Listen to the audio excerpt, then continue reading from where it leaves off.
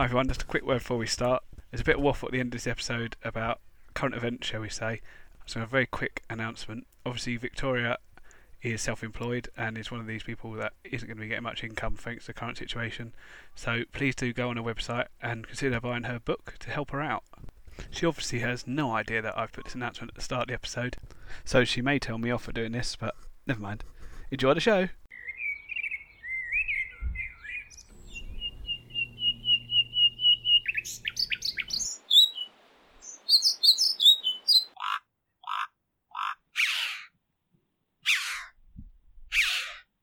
Hey, hello everyone, and welcome to the UK Wildlife Podcast with me, Victoria Hillman. And me, Neil Phillips. So it's been a little bit of a while since we recorded our last one. I think just generally life, work, and other bits and bobs have got in the way. But we're back, and we've got a really interesting subject for you a little bit later on that we've been working on. And I'm pretty sure a few of you probably picked up what it is from our, well, I think not so subtle hints through social media. We've dug deep for puns, haven't we? We have definitely, been borrowing for them. But anyway, more of that a bit later on. So we're going to start with our podcast news, and I'll hand over to Neil, who'll give you some details about downloads and etc. Yeah, right, our downloads are going well. Thanks to everyone that's been sharing. We're on 3,593 at the time of recording. It's looking pretty good. It's about 500 up from last recording, I think, already. So lots of bored people out there. And we've our numbers are gradually increasing on Facebook and Twitter as well. So Facebook, we're now up to 297 likes and 307 followers, and up to 191 followers on Twitter as well. So big shout out and a big thank you to everyone who's kind of joined us on the journey of our podcast and liked us, shared us, and that. So just a big thank you all round to everyone for that. Yeah, and Spotify seems to be doing well. I believe Spotify is actually separate from our downloads on the stats thing on our host, and that's over 100 subscribers on Spotify now. It's looking quite healthy. Spring has sprung. It certainly has today. It's been a lovely day, hasn't it? It's been really nice and warm. It's officially spring because I've seen my first bee fly, which is what I count as spring.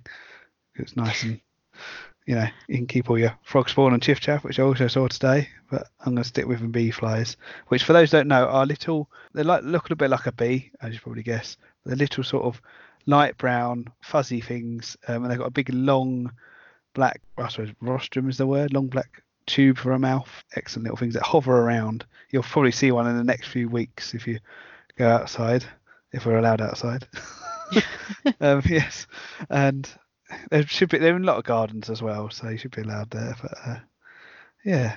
So yeah, I mean, we've definitely got them in the garden here, and I actually saw my first bumblebee today, and it was a female white-tailed bumblebee. Oh, lovely. Yeah, it's really, really lovely to see her around, and seen loads and loads of reports of frog spawn, toad spawn. I think following on from our previous episode where we discussed frogs and toads, it's been interesting reading people's reports where they've had frog spawn, then there's been nothing, and then a week to 10 days later, there's actually more frog spawn. So it does seem to be a little bit sporadic, but I think that probably maybe coincides a little bit with we've had warm, wet spells, and then it's gone cold and it's gone warm again. Great news is that we finally have frog spawn in our pond, and quite a lot of it actually. This year we've got the most frog and toad spawn we have ever had in that pond, which is fantastic news. And today, this morning, when I was sorting out my little pond in the garden, I actually have two little frogs. I don't think they're big enough to breed yet, but I saw one the other night, and then just rooting around and was sitting there, and I think he has a little girlfriend, and they were both sitting there together, which was very sweet. So great to see him back. On last Wednesday, those that listened to the last episode remember us encouraging you to join your local amphibian reptile group. Well, I went out on the meeting last Wednesday, and we saw over 200 toads in and migrating to a lake in Essex, so that was rather cool. We That's timed a huge it right. Number on one night, actually. That is it's the most we've ever had there. We timed it just right. I think where the position of the moon and the weather was just right, and yeah, lots of paired up toads and the odd calling one as well, which is quite nice. Yeah. It's interesting actually reading the reports coming in from toad patrols. It seems to be that the numbers are up on quite a lot of them this year actually, which is amazing. You know, some tow patrols are actually reporting, you know, the highest number that they've ever actually, you know, helped across the road, which is absolutely incredible. Yeah, it is nice. Hopefully it's a good sign, and rather than just some sort of fluke occurrence. It's been quite dry, but I imagine in previous winters, but I imagine the fact that it's wet this spring and the fact that toads are reasonably drought resistant, you know, they've got that a slightly hardier skin than other amphibians, haven't they? Who knows? Well, hopefully we'll see some work on that to find out what's going on there. And I think it will certainly be interesting to see the sheer number of reports I've seen come in, and a lot of people saying they've seen more spawn in their ponds in previous years. It's going to be really interesting to see what happens in June when we start to see the froglets and toadlets emerging from the ponds. And, you know, don't forget to actually look at the ponds come June. We may all have a lot of time on our hands to do that. So, you know, just go and sit and see how many you have actually coming out, because I'm pretty sure that the two little ones I have in my pond, they actually emerged from my pond 2 years ago, and they're back, which is fantastic. But I've not seen the big ones yet. And as I'm sure everyone else is thinking, not just me, that all these record number of tadpoles and stuff will be great. There'll be record numbers of dragonfly nymphs and diving beetles. It'll be brilliant. Yeah, that's exactly what's going through my head now. Exactly what's going through my head right now. Insect food. Or not. Yes. But some other great signs of spring, like we said, it's certainly today. It's been a lovely day. Certainly feels like spring. Lots of reports now of adders out basking, which is great to see. People reporting them. Just a couple of things. Please do keep your distance. Let them bask. They need to bask for various reasons. We're going to do a snake special further down the road, so we'll come back to that. But just let them be, let them bask, and don't forget to record your sightings as well. Really, really important for our adders. And starting to see a lot of images and videos of hares. So I think hare activity is starting to really ramp up now as well. So, and a lot of our spring flowers are coming up. So I think spring's on its way. Saw some colt's foot today. That was a rather nice little spring yellow flower. And there was a pair of kingfishers, or at least I think there was a pair and at least one interloper chasing each other around on the river today, which was absolutely fantastic to see. You know, I swear I saw a dragonfly the other day. What, a big one? Yeah. That could be a vagrant emperor wandering through.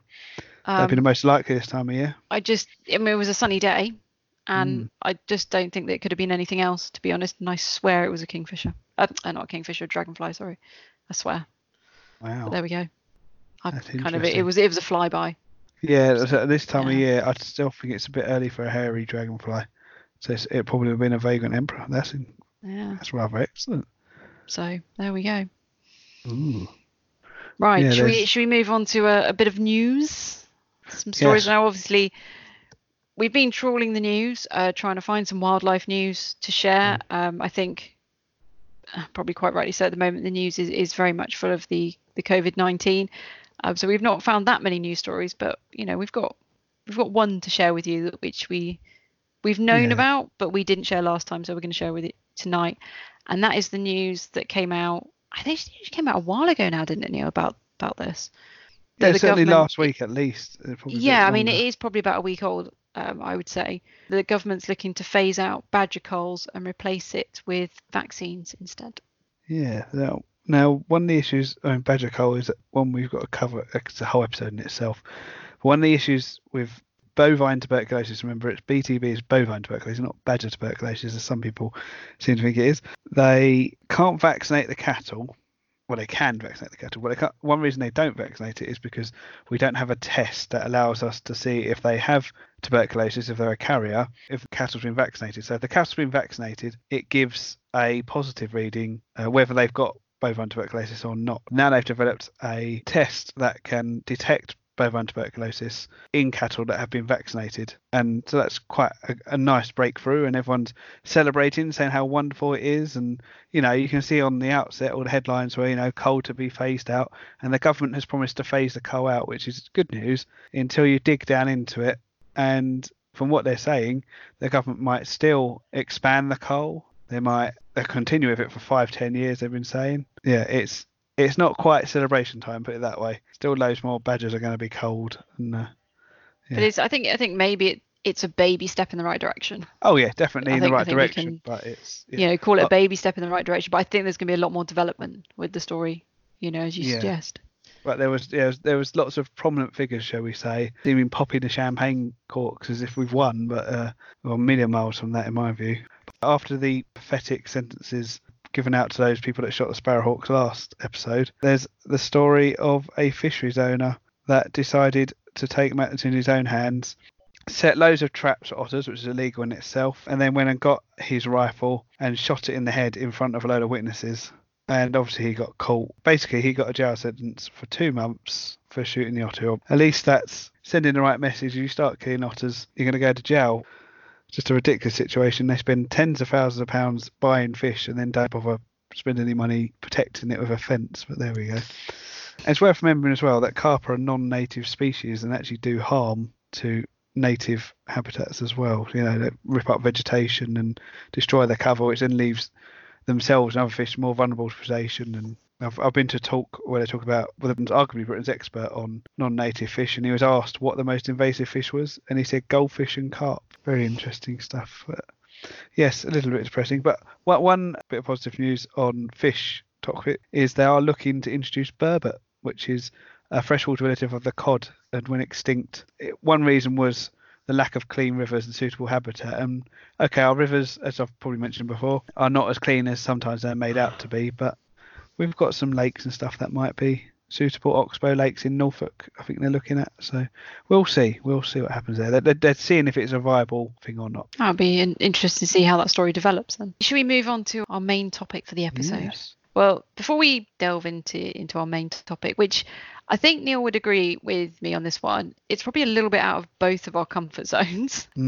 It's something very new to us, and we've actually have done a fair bit of research, which has been great actually. I've really enjoyed kind of finding out more about this particular species. Just before we go on to it though, just a big shout out to Daisy Cogley for suggesting it, and also Ian Squire for kind of seconding it as well. So our main topic for this episode is actually the mole, which I think a lot of people probably don't really know that much about, and it's not something that's seen very often. They spend the majority of their life, if not all their lives, underground.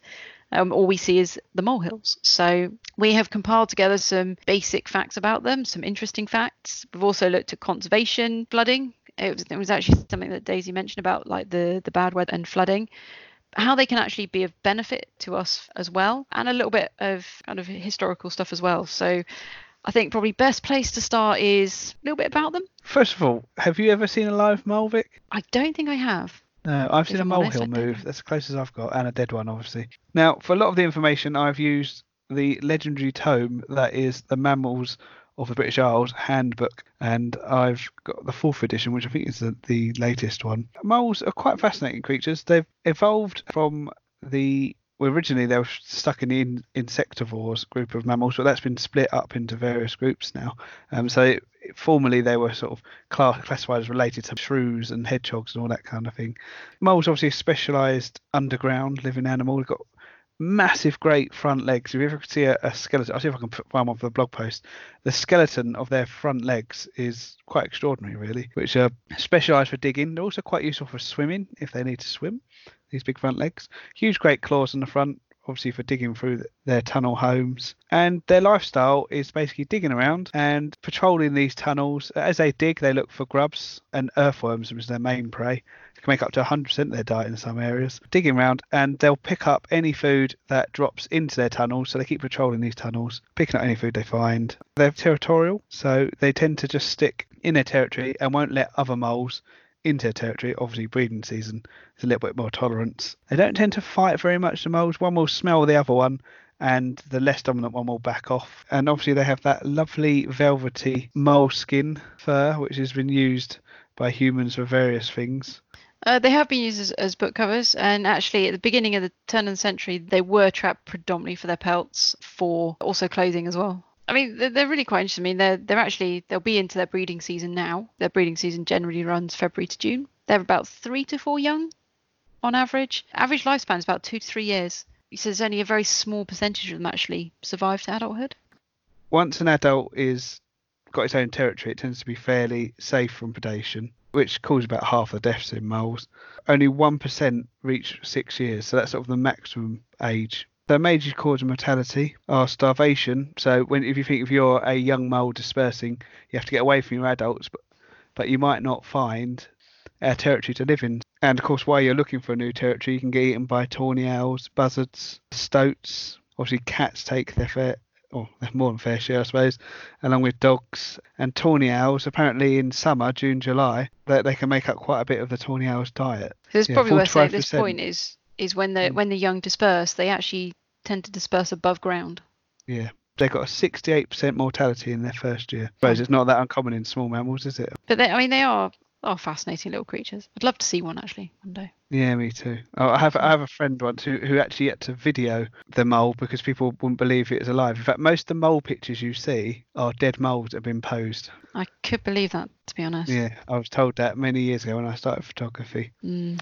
So, in terms of sizes, the males are slightly bigger on average. On average, they're 143 millimeters long, with females only 135. That's not including the tail. And the males can weigh just over 100 grams, and the females would be sort of 80 grams, 85 grams generally. A little bit of a size difference there. And they aren't completely blind, although a lot of people say they are. It's not as good as our eyesight, obviously, because they live underground. They don't need them so much. And you'd think they'd have really good hearing, but their hearing is sort of a standard level for mammals. They haven't got any extra sensitivity or extra range in their hearing, but their sense of smell is their main sense. So they communicate with each other by scent, and they sniff out their prey by touch and by smell. In fact, their relative in North America, the star-nosed mole, has what basically ends up being fingers on its nose that it feels with when it's hunting, which is a rather extraordinary looking beast. But I know Daisy kind of posed a few questions to us. If we start with the conservation status of moles,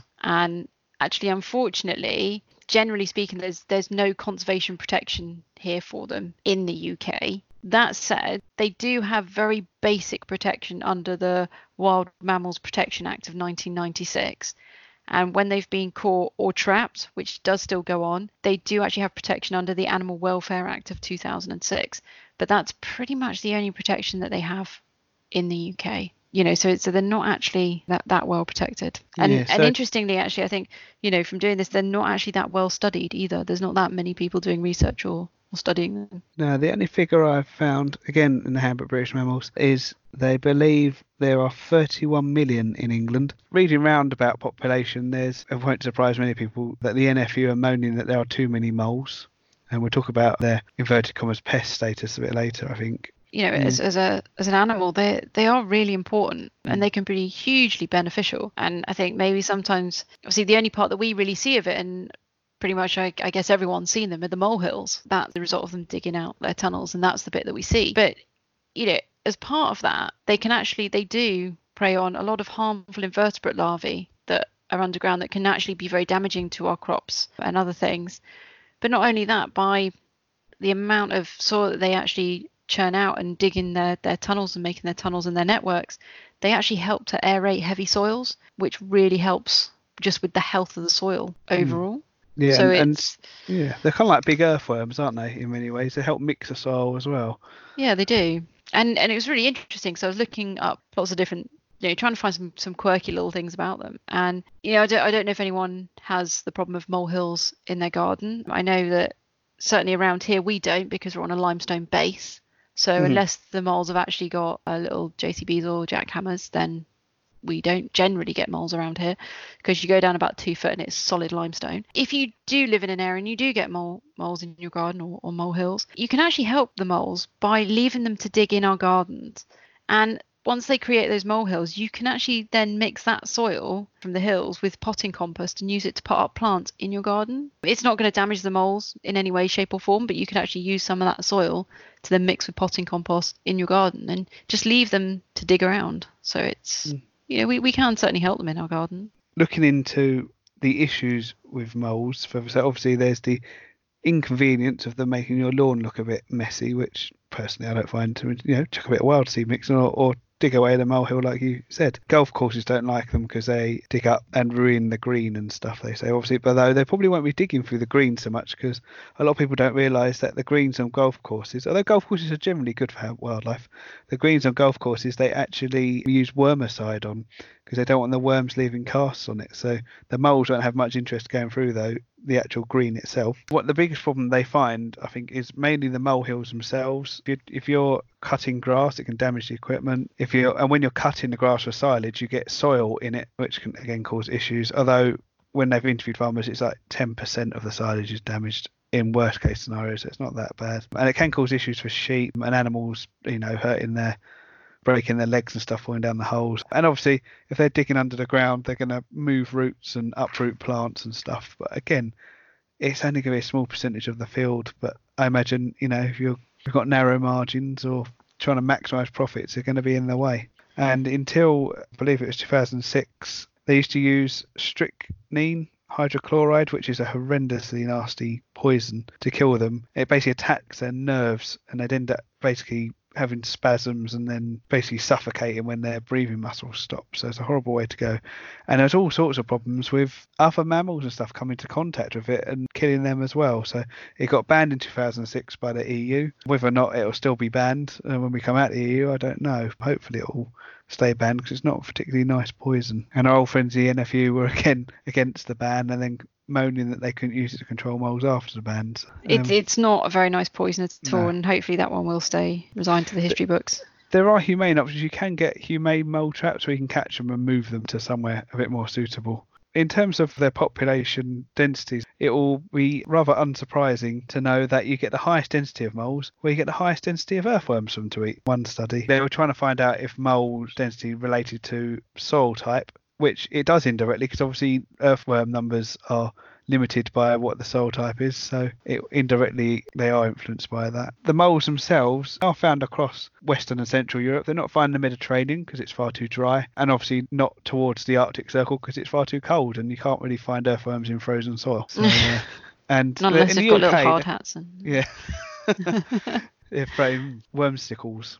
Worm ice cream, I don't know. What would it be? In the UK, they're found across mainland Britain. Some of the Outer Hebrides and all of Ireland they're not found in. And in the Highlands, where it gets too high and too cold, they're either at low density or absent. Woodland's the highest density, followed by grassland and followed by moorland, which is obviously less productive for a lot of animals as well. Yeah, they're great little animals. They are fascinating. I mean, I think just before we move on, because I know one of Daisy's other questions was about extreme weather or bad weather, and I've got examples of both extremes from a heat wave and also from flooding. But just before we do, I mean, we've mentioned about the trapping, the humane traps that you can buy.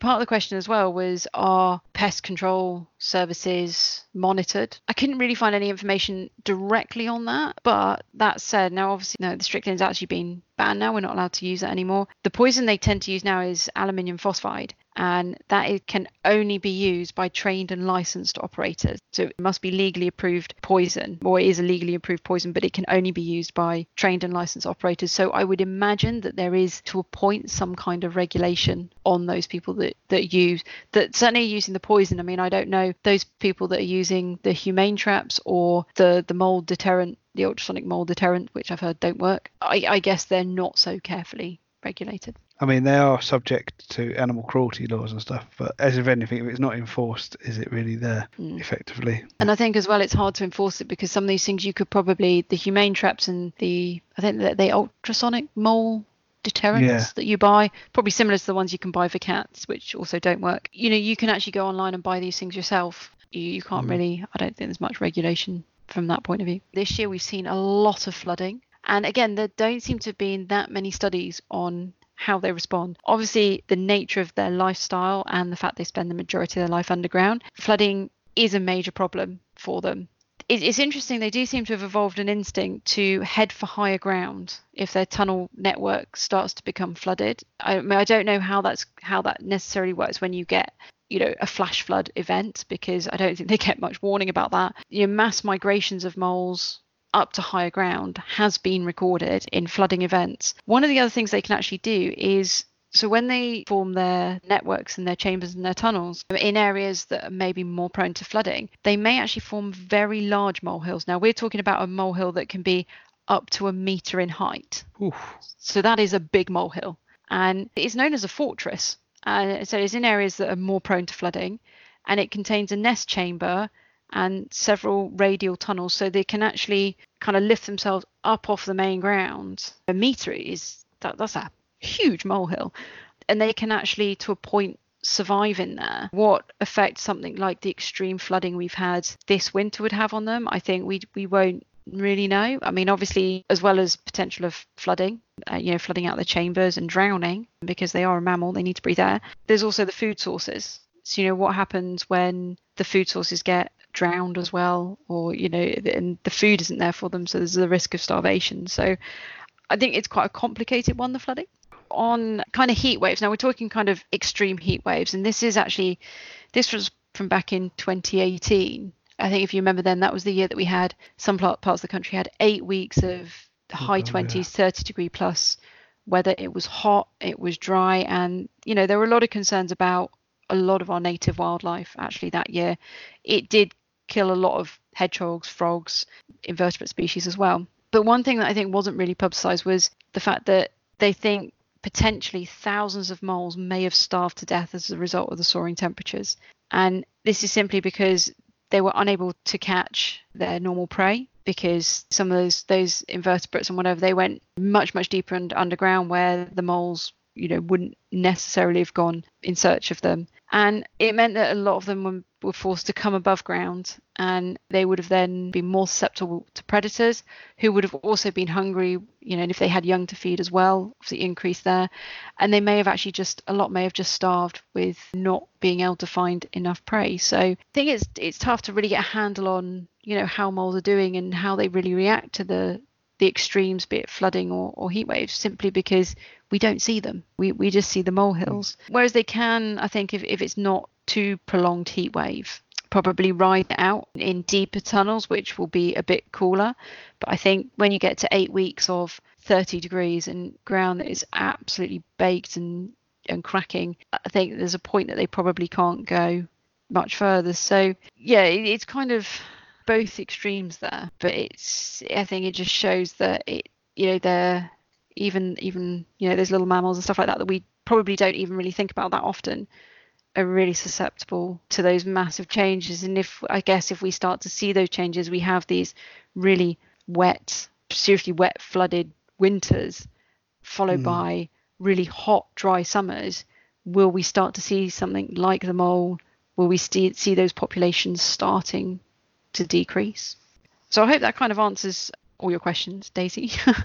But it's a bit of an unknown one. I mean, certainly for me, I've really enjoyed being able to research about something I don't really know very much about. I mean, I did a lot of amphibian and reptile and invertebrate and actually marine life to a point through my studies, and then did some mammal stuff, but mainly bigger mammals.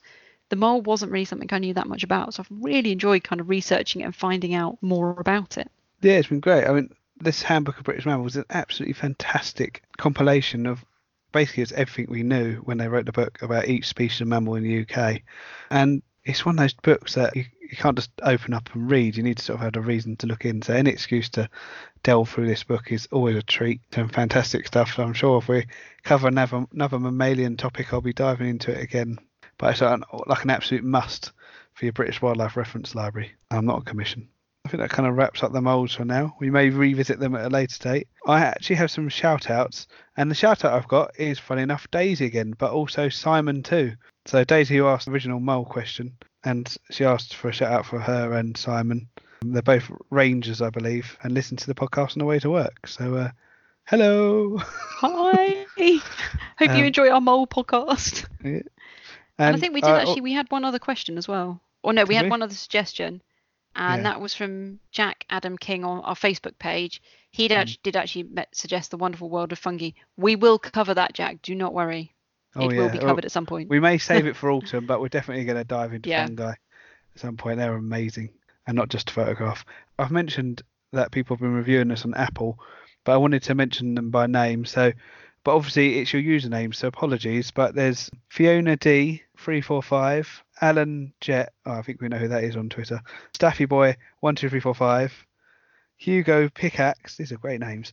They've all given us, I think they're all 5-star reviews on Apple Podcasts, so thank you so much for that, guys. Wow, that's brilliant. And should you wish to do the same, please do. It always helps us out. Well, I guess I'll make a little announcement. Obviously, worldwide we have this rather not very good situation. I think it's a mild way of putting it, a very British way of putting it. Me and Vic have had a little chat about what we're going to do if here in the UK we do end up getting locked down. I obviously have a family to look after, but we're going to try and up our output a little bit if we can, to give you guys something to listen to. So hopefully that'd be a good sign, good thing, not make it worse for everybody. But yes, But that's our aim. We can't promise anything because we don't know what's going to happen and everything. No, and I said, Neil's got a young family. I've got some personal commitments coming up this I may week, spend and some time write my pond book finally. I keep saying maybe I've you had should do lots that, of Neil. time.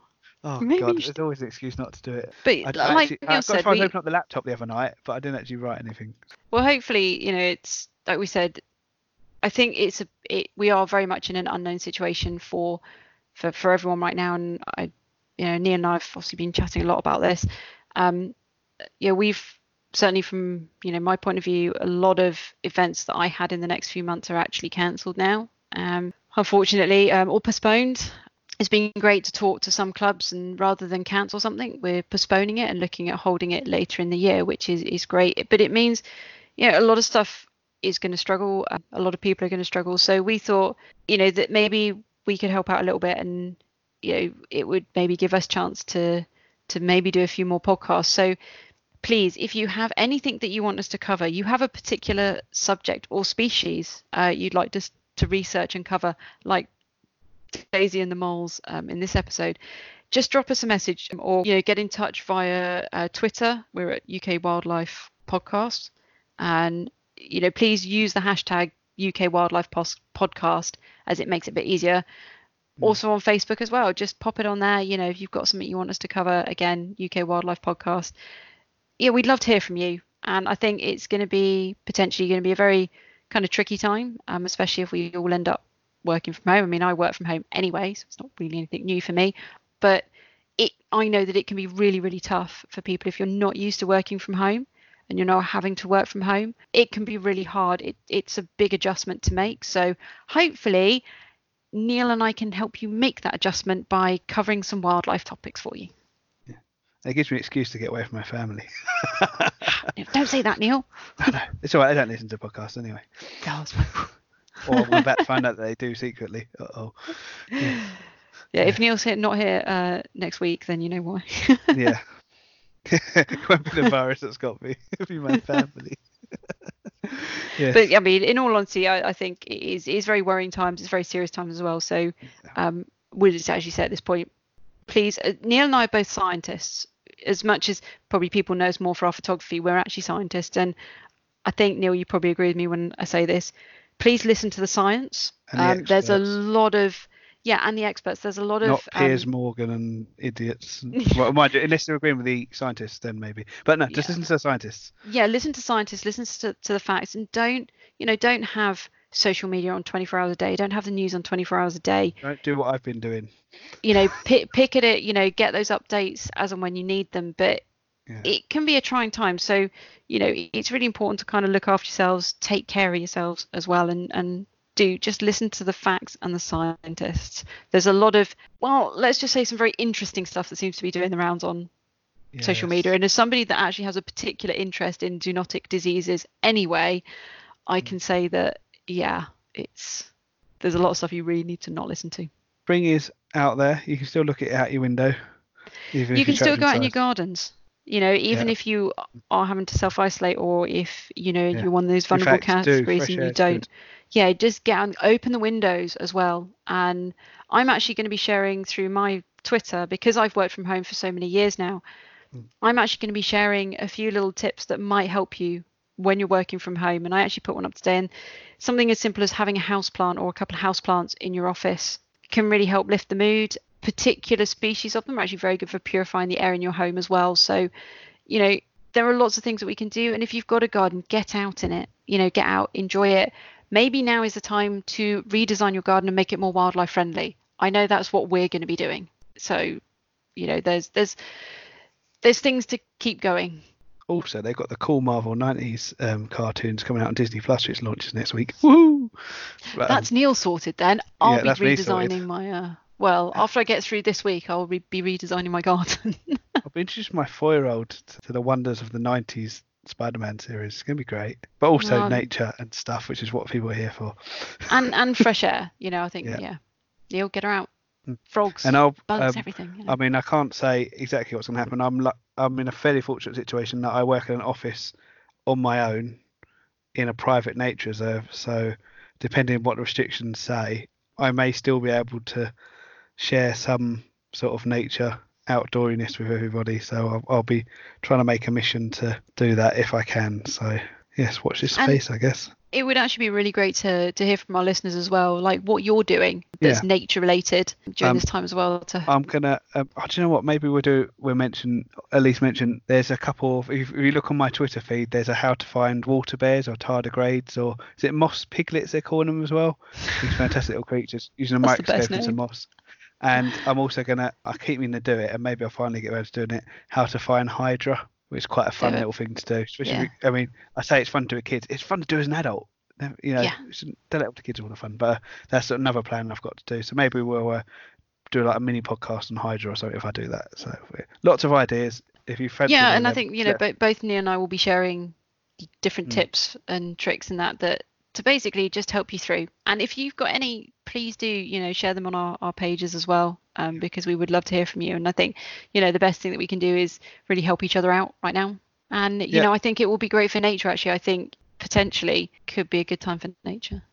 Yeah, give us a message first. But one idea we have looked at is perhaps getting our audience to record a little clip of what they've seen, and if you've got a half decent microphone, do a little recording of what you've seen or what ideas, things people can do and stuff, and send it in. But just give us a message first and we'll walk you through it. Yeah, and we'll definitely share it as well. So if you've got any, put it in the podcast certainly if we can and stuff. So, yeah. If you're doing stuff in your garden, let us know as well. Yeah. Share. Right, I think that's it. We've waffled a lot at the end there, but all good waffle hopefully. So I guess it's goodbye for now from us. Yeah, so take care everyone. Look after yourselves and. We've mentioned where to find us on Twitter and stuff, so in the previous episode, so we'll skip that this time because we've waffled too much already. Okay, guys. See you next time. All right. Take care. Bye.